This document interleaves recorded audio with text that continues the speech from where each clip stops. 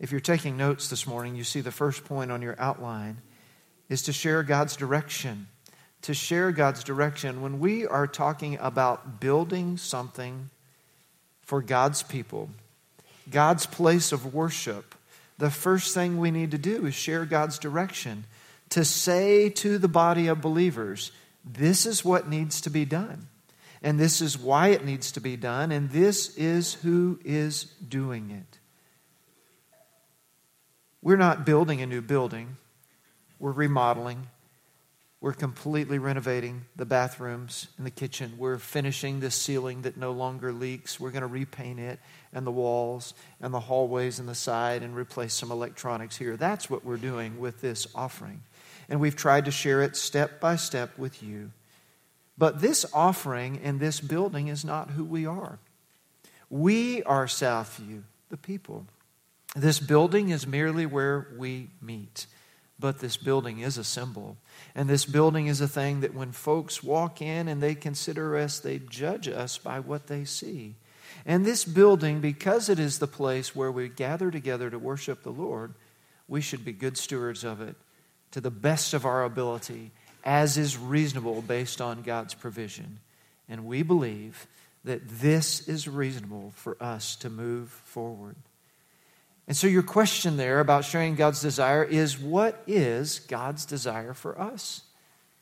We believe it is to take this special offering and to give these gifts, to renovate these needed areas of our church that have shown more wear and have had more use than others, in order to best represent our Father. But that's not who we are. His ultimate desire for us is to be growing Christ followers. And as growing Christ followers, we take care of what He's provided for us. Let's move on in our scriptures, verses 8, 9, and 10. So now I charge you in the sight of all Israel and of the assembly of the Lord, and in hearing of our God, be careful to follow all the commands of the Lord your God, that you may possess this good land and pass it on as an inheritance to your descendants forever. And you, my son Solomon, acknowledge the God of your father and serve Him with wholehearted devotion and with a willing mind. For the Lord searches every heart and understands every motive, the thoughts, every motive behind the thoughts. If you seek Him, He will be found by you. But if you forsake Him, He will reject you forever. Consider now, for the Lord has chosen you to build a temple as a sanctuary. Be strong and do the work. Your second point on your outline is that we should serve God alone. It's not this church we serve. It's not our spouse we serve. It's not our employer we serve. It is God we serve. And the way we live our lives and everything we do is worship to Him. And when we come here in this place, this is not the only time you worship all week. You worship in everything you do and every way you do it. You serve Him alone. And what should we seek to do in every moment? Obey. Obey. If we seek Him, we'll find Him. And we follow His words, He will bless us. Your question there is, how is my obedience to God? If you were to rate your personal obedience right now, how would you say you're doing? I'm doing really good, Pastor Aaron, or not so much, or it depends on the moment. God calls us to obey. Will we obey, even when it comes to something like considering how we might give above and beyond our normal tithes in an offering like giving to grow? Let's read the rest of this chapter, chapter 28, verses 11 through the end. Then David gave his son Solomon the plans for the portico of the temple, its buildings, its storerooms, its upper parts, its inner rooms, its place of atonement. He put the plans of all the Spirit had put in his mind for the courts of the temple, the Lord, and the surrounding rooms. I'll skip through that, but if you were to read that, you would see detailed instructions where David says, this is what God said to me, and this is what we're to do. Now, I can tell you, as it comes to the renovation of our building now, that your church council has spent countless hours talking about it and countless hours praying about it. And I can't say that God came down and wrote on a golden scribe, this is how the bathroom's supposed to look and the kitchen's supposed to look, and here's the color you're going to put on the ceiling. But as we've studied and as we've sought, we're quite certain. And so this third point is that we are to equip God's people. What you see is that David equipped his son Solomon. We equip God's people for his service. We explain to them what we're doing it, how we're doing it, why we're doing it. And I hope you feel that in this process of Giving to Grow. So our question for you is, what do we need in order to build? We have plans. We know the floor plan of things. We haven't picked out the colors yet and the exact tile and all those things. The designer will help us with that. And we don't know, is it going to be this shade of white or that shade of white when we paint the ceiling? I don't know. And what color the wall is going to be? I don't know. That doesn't necessarily need to be decided now. But with contractors and experts and all our time, we've done that. But what we really need in order to build is the money. And like Pastor Sean used to say, we have all the money we need. It's just still in your pockets. Amen? And so we need you, as you have already done, to prayerfully consider what you might give to help our church meet its mission, even improving our facilities. It's about who we are, growing Christ followers, and using this building as a tool to grow Christ followers, and the maintenance of this building, the upkeep, and even the improvement of this building to do that. As we move on to chapter 29 of 1 Chronicles, the first 9 verses there. Then King David said to the whole assembly, "My son Solomon, the one whom God has chosen, is young and inexperienced. The task is great because this palatial structure is not for man, but for the Lord God. With all my resources I provided for the temple of my God, gold for the gold work, silver for the silver, bronze for the bronze, iron for the iron, wood for the wood, as well as onyx and other settings, turquoise, stones of various colors, and all kinds of fine stones and marbles, all these in large quantities. Besides, in my devotion to the temple of my God, I now give my personal treasures of gold and silver for the temple of my God, over and above everything I provided from the holy temple, 3,000 talents of gold." You get the idea? He's giving a lot. Look down to verse 6. Then the leaders of the families, the officers of the tribes of Israel, the commanders of thousands, the commanders of hundreds, and the officials in charge of the king's work gave willingly. They gave toward the work of the temple of God 5,000 talents, and so on and so forth, down to verse 9. The people rejoiced at the willing response of their leaders, for they had given freely and wholeheartedly to the Lord. David the king also greatly rejoiced. Your fourth point is that we give God offerings.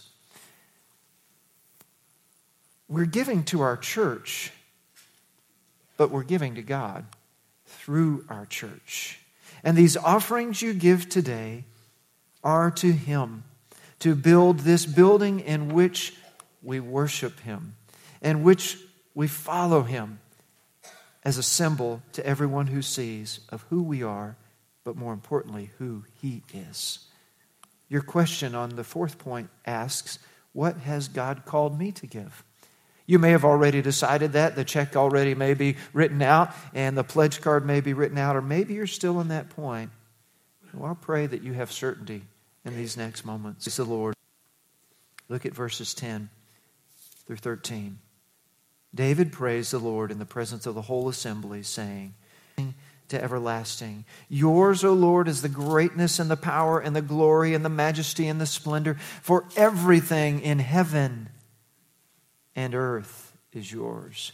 Yours, O Lord, is the kingdom. You are exalted as head over all. Wealth and honor come from you. You are ruler of all things. In your hands are strength and power to exalt and to give strength to all. Now, our God, we give you thanks and praise your glorious name.